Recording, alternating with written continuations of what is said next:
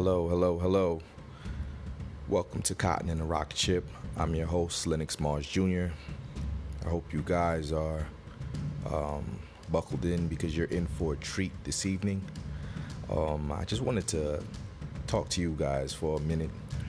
So I sent my episode 1 out. I understand it was 5 minutes, and I'm not very a long-winded person. I try not to be. I'm really from the school of efficiency gains. So if I don't have much to say, I probably won't say it. So it's kind of odd for me to have an actual podcast. So bouncing this stuff around, I asked one of my cousins, how long should this podcast be? And he said an average of 30 minutes, or else you can't call it a podcast. And I was like, wow. So I don't know if I can have that much content, but I'll try my best. So I don't want to seem long-winded. I don't want to banter a lot, but I do understand that listeners do have a demand. So I'll try to meet the demand as best as possible. This episode isn't for a treat because this is an installment of episode 2, and this one is called The Clay Children. This is a part of the book, like I said before, called Cotton and a Rocket Ship. I named the podcast after the actual book, and I want to share as much of this my prose as much as possible with you. So like I said before, maybe the first 20 episodes or so will include my pieces of spoken word, and I hope you guys enjoy. Just to get into a little bit of this piece. This piece is called The Clay Children. I really want you guys to understand that a lot of my works is coming from a place and a position where I'm growing up and understanding the world from since childhood, so I would say the age of 5 till now, and I'm at age 33. So a lot of these pieces were recollections and poems discussing the way I see the world and the way I envision the world from a lens. And I just didn't want to do it as I try to be as creative as possible. I didn't want to do it as as blatant or as direct as some people do when it comes to race relations, or when it comes to your opinion or your thoughts and the way you look at the world. I believe that everyone look at the world in a certain lens, and it's their business however they look at that lens, or however they perceive the lens. But I do want people to understand that the lens is just a lens, and after a while you can either clean the lens off or you can keep it blurry. But everyone's point of view is valid. So I always want my listeners to be respectful to myself, and I will always be respectful to you guys. But just understand that my prose and my thoughts are coming from a place of thought, care, and it's coming from a place of truth. So I always want you to understand that it's always coming from a place of truth, and I want this podcast to be as organic as possible. I want it to be. Today was a good day. Nice blue sky, warm weather. I got some home cooked food throughout the quarantine, and I know you guys who are suffering through the quarantine, little things make life worth living. And I got to eat some of my mom's brown stew chicken, and I was like, oh man, I missed this. This is probably like 2 months that I haven't had her food. And it hurt me. It brought back a lot of nostalgia because we ordered some food. Probably yesterday or so, we ordered some food, my fiance and I, and it was some West Indian food, and it just didn't hit the spot. It just wasn't like home. And the thing was, I ordered brown stew chicken as well, and it just didn't hit it tastes like barbecue chicken, There's a place for barbecue chicken, but brown stew chicken is brown stew chicken, and barbecue chicken is barbecue chicken. So for my West Indians out there, they know that, it should be what it is. But I just want my listeners to understand, and I want to thank you all for listening in. This is Cotton in a Rocket Ship. And once again, this piece is called The Clay Children. I hope you guys enjoy. Oak-colored flesh poured would look like liquid fire. Eyes, precious pearls, crying ocean blue tears. From the ashes we are made, into the ashes we become. Charismatic smiles brighten a hopeless place, but lights can quickly become dimmed. Hearts become callous as we are thick-skinned to sin. Our mothers pray for blessings, our fathers deal with demons. We lie between the twixt of two. What's right and what's wrong is an opinion, your point of view. I dare not read the daily paper, it tells me who I ought to be. I only wish that my accuser's children lived the life of me. Constantly told you are inadequate in all areas of life. Second guessing yourself when you know you are right. Arms stretched to a breathing sun, away from our native earth, the land of the beating drum. We make this our home. Sons of kings and warriors derelict, queens are harlots and servants. Within our souls we are called for a higher purpose. But look how the mighty have fallen. We are now shaped by our surroundings, bearers of a shattered past. First of the potter's kiln, despised by the newer caste. We are the clay children.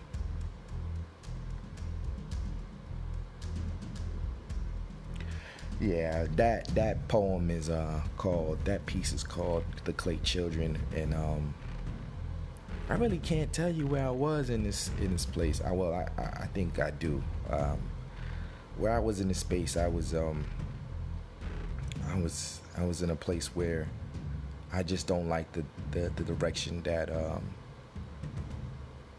that my people are going. I just don't like the narrative that is set. And when I mean narrative, I mean that we as a people, we have over 250 years of propaganda against us, whether it be the noble savage or the Negro bedwench or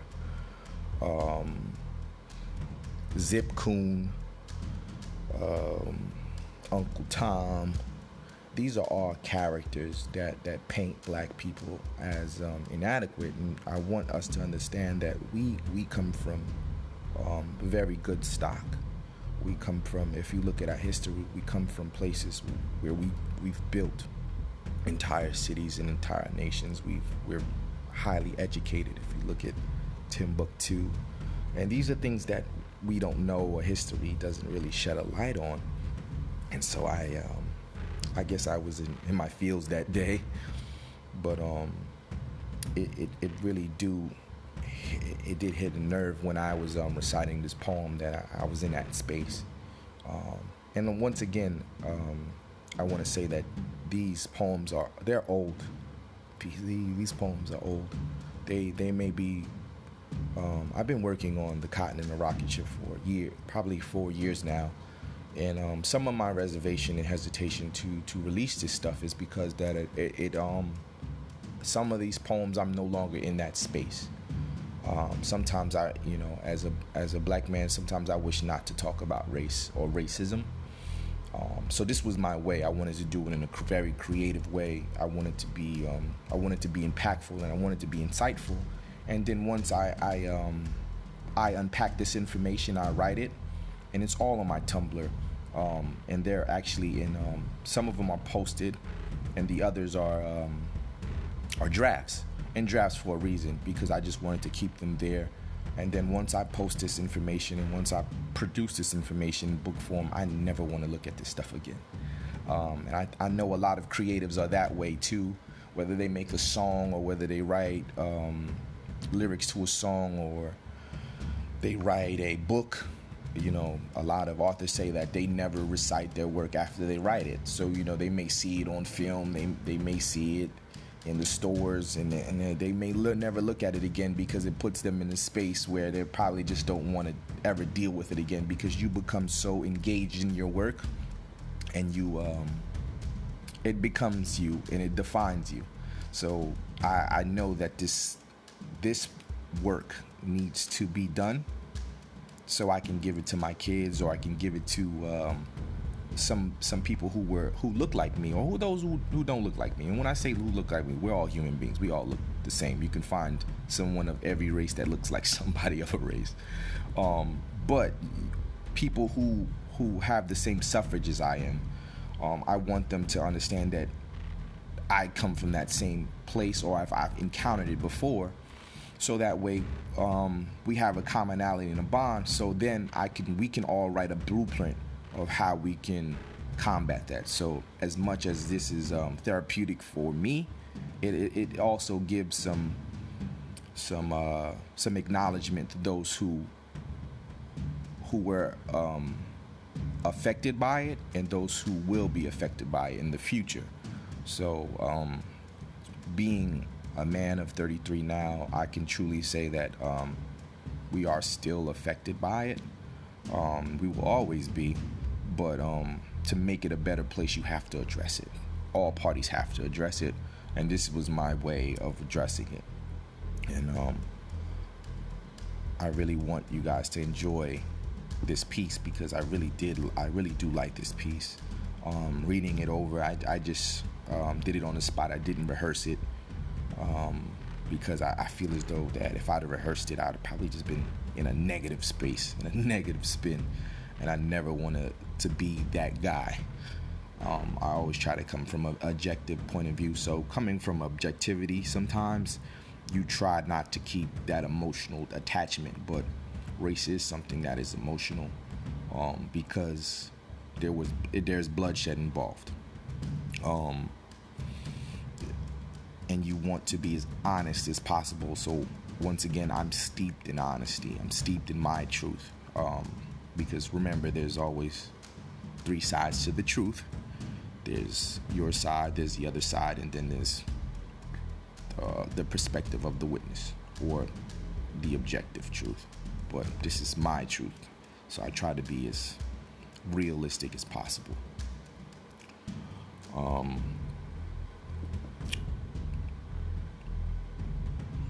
But like I said before, the Clay Children, this piece came about because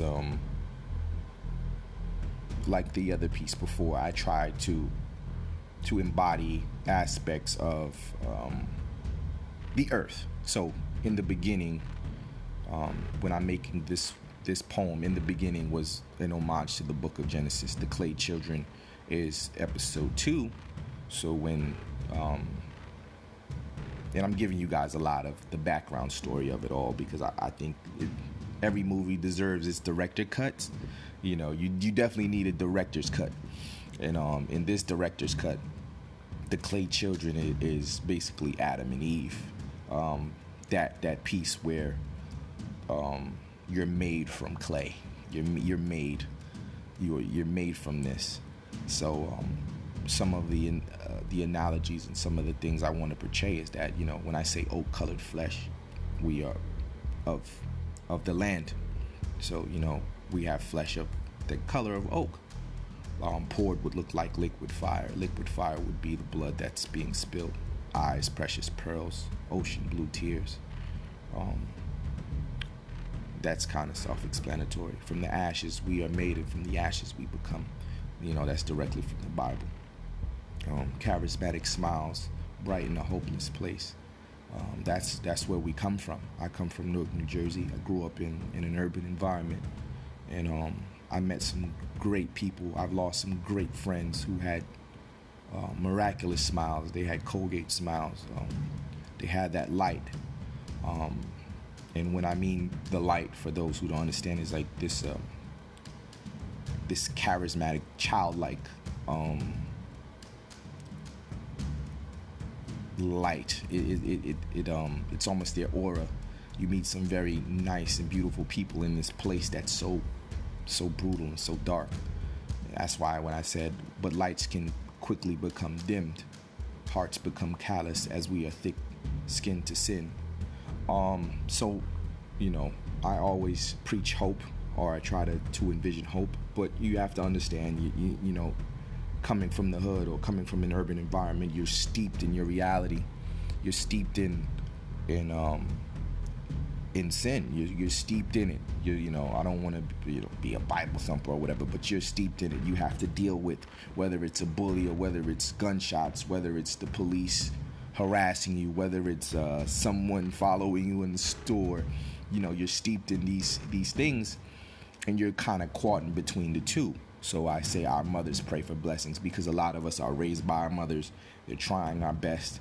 They're trying their best every day. They're working 60 hours plus hours a week, and sometimes they may not have the ability to watch their kids because they have to provide and put food on the table. Our fathers, they go out into the world. They may commit crimes in order to put food on the table, so they have to deal with demons. They're literally dancing with the devil, because as a man, you're nothing if you don't provide for your family. You're not even considered a man. So I do want you to understand that. I'm going to have to pause here, because as organic as possible, my little one right now, he just tumbled. So right now I'm I'm recording this podcast at 11. The time is 11:39 p.m. And he's asleep on the couch. I'm gonna have to take him up in a little bit, but he just rolled and tumbled because I got too loud. So I almost had to cancel this one or start over in the morning. And that's what I mean by organic. But what I was saying was that our fathers had to deal with that. And I am, in this podcast, I am the son of an ex-felon, and I'm proud of that, because my father, he straightened up for us. He straightened up for his kids, and he did it for us. So just a little background of that, because my mom is a saint, and I look at my dad as like he's just a West Indian gangster. But he straightened up and flew right, because he knew that he had kids, and he never wanted us to be victims of the street. So you can always respect a man who served his time, and he's and there's some reciprocity in that, even if the society doesn't give the nod to those who stay on the straight and narrow if they made a mistake. It's acknowledged by their children, because their children are the recipients of that individual, that raising, that teaching. And a lot of the best teaching, the manhood that I was given, in the honor that's in fatherhood was given to me and to my father. And then I go on to say what's right and what's wrong is your opinion, your point of view. Because when we look at the news, a lot of us, and when I mean us, I mean black people,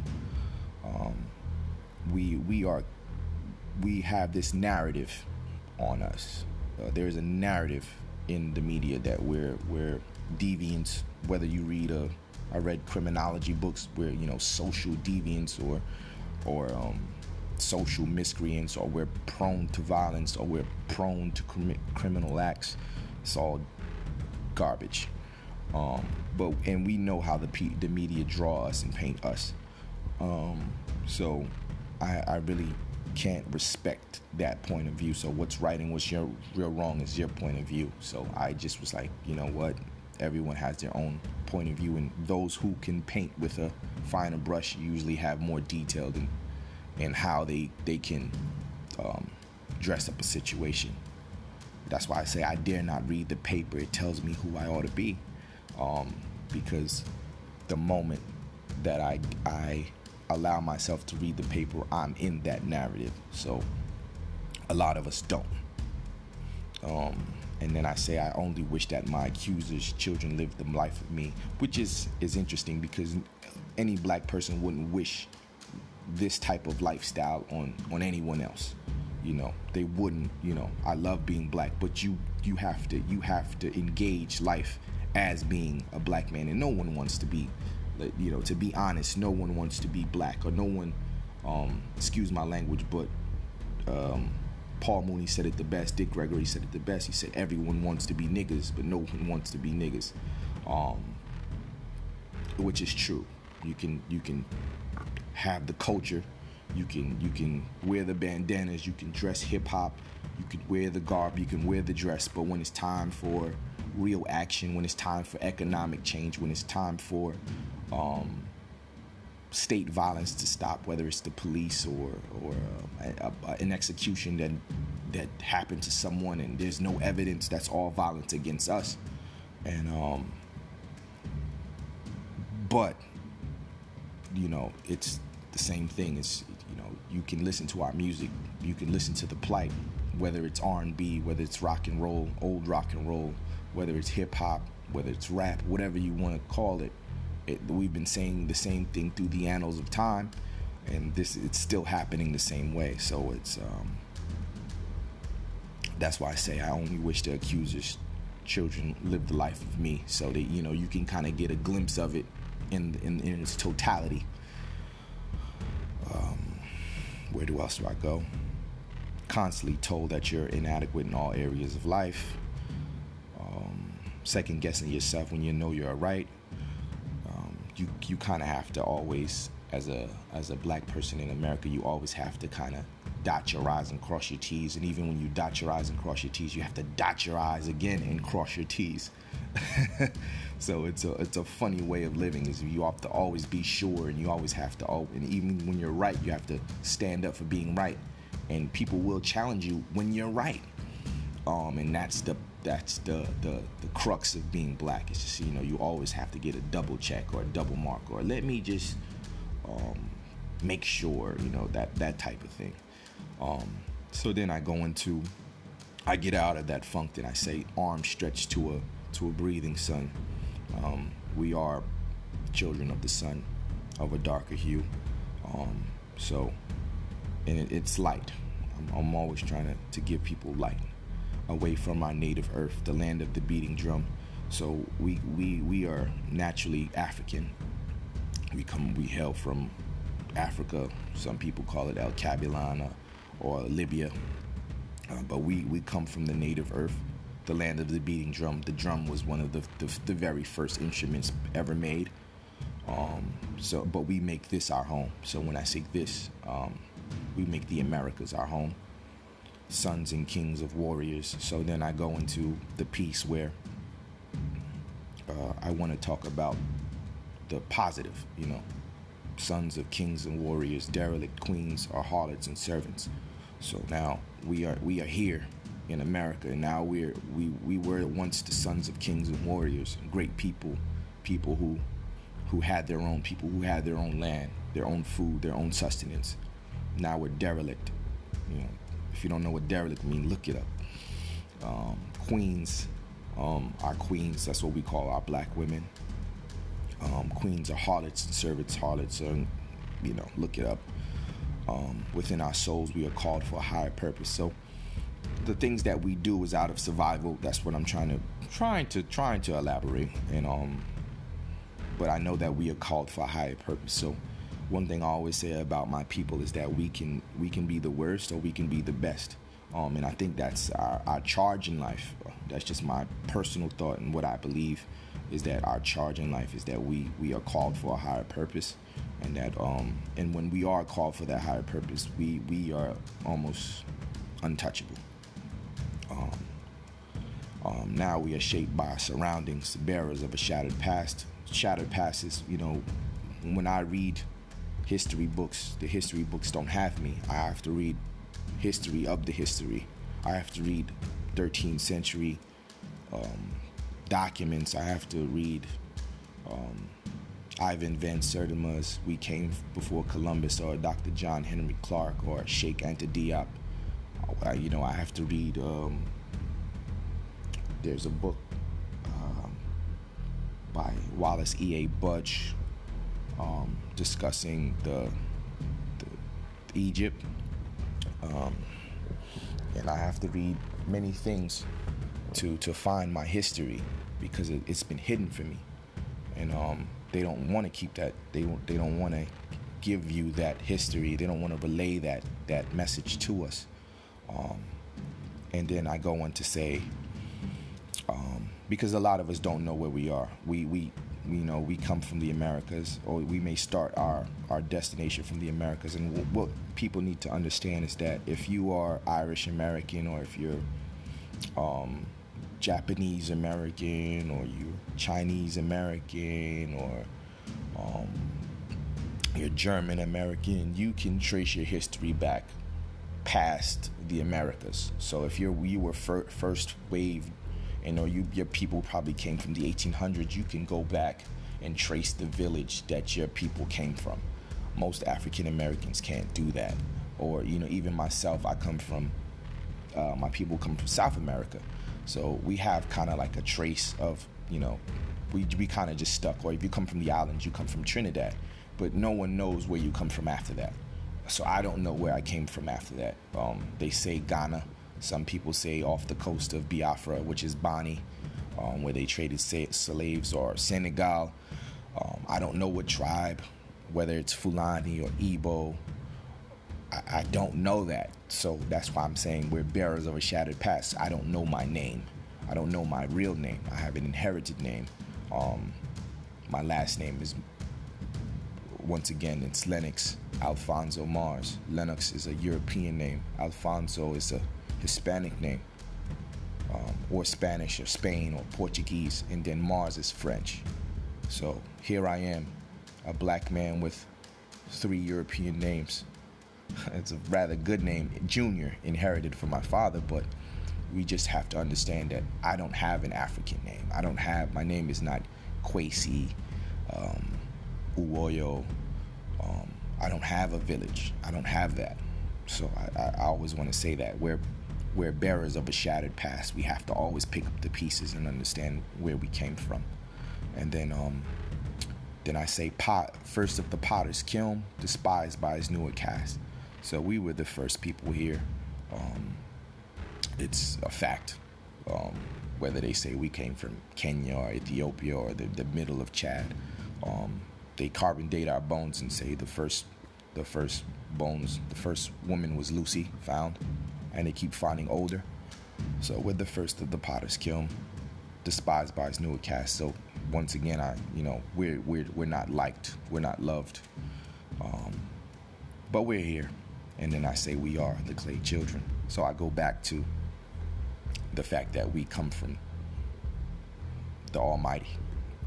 And once again, I always go back to, my foundation. So I hope you guys like the piece. And I explained it as thoroughly as possible.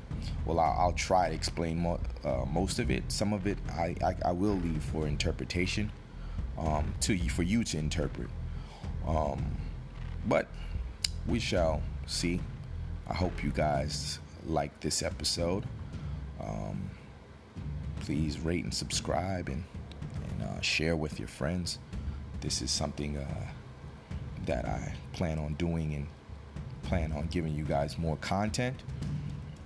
I thank you for your participation, and peace.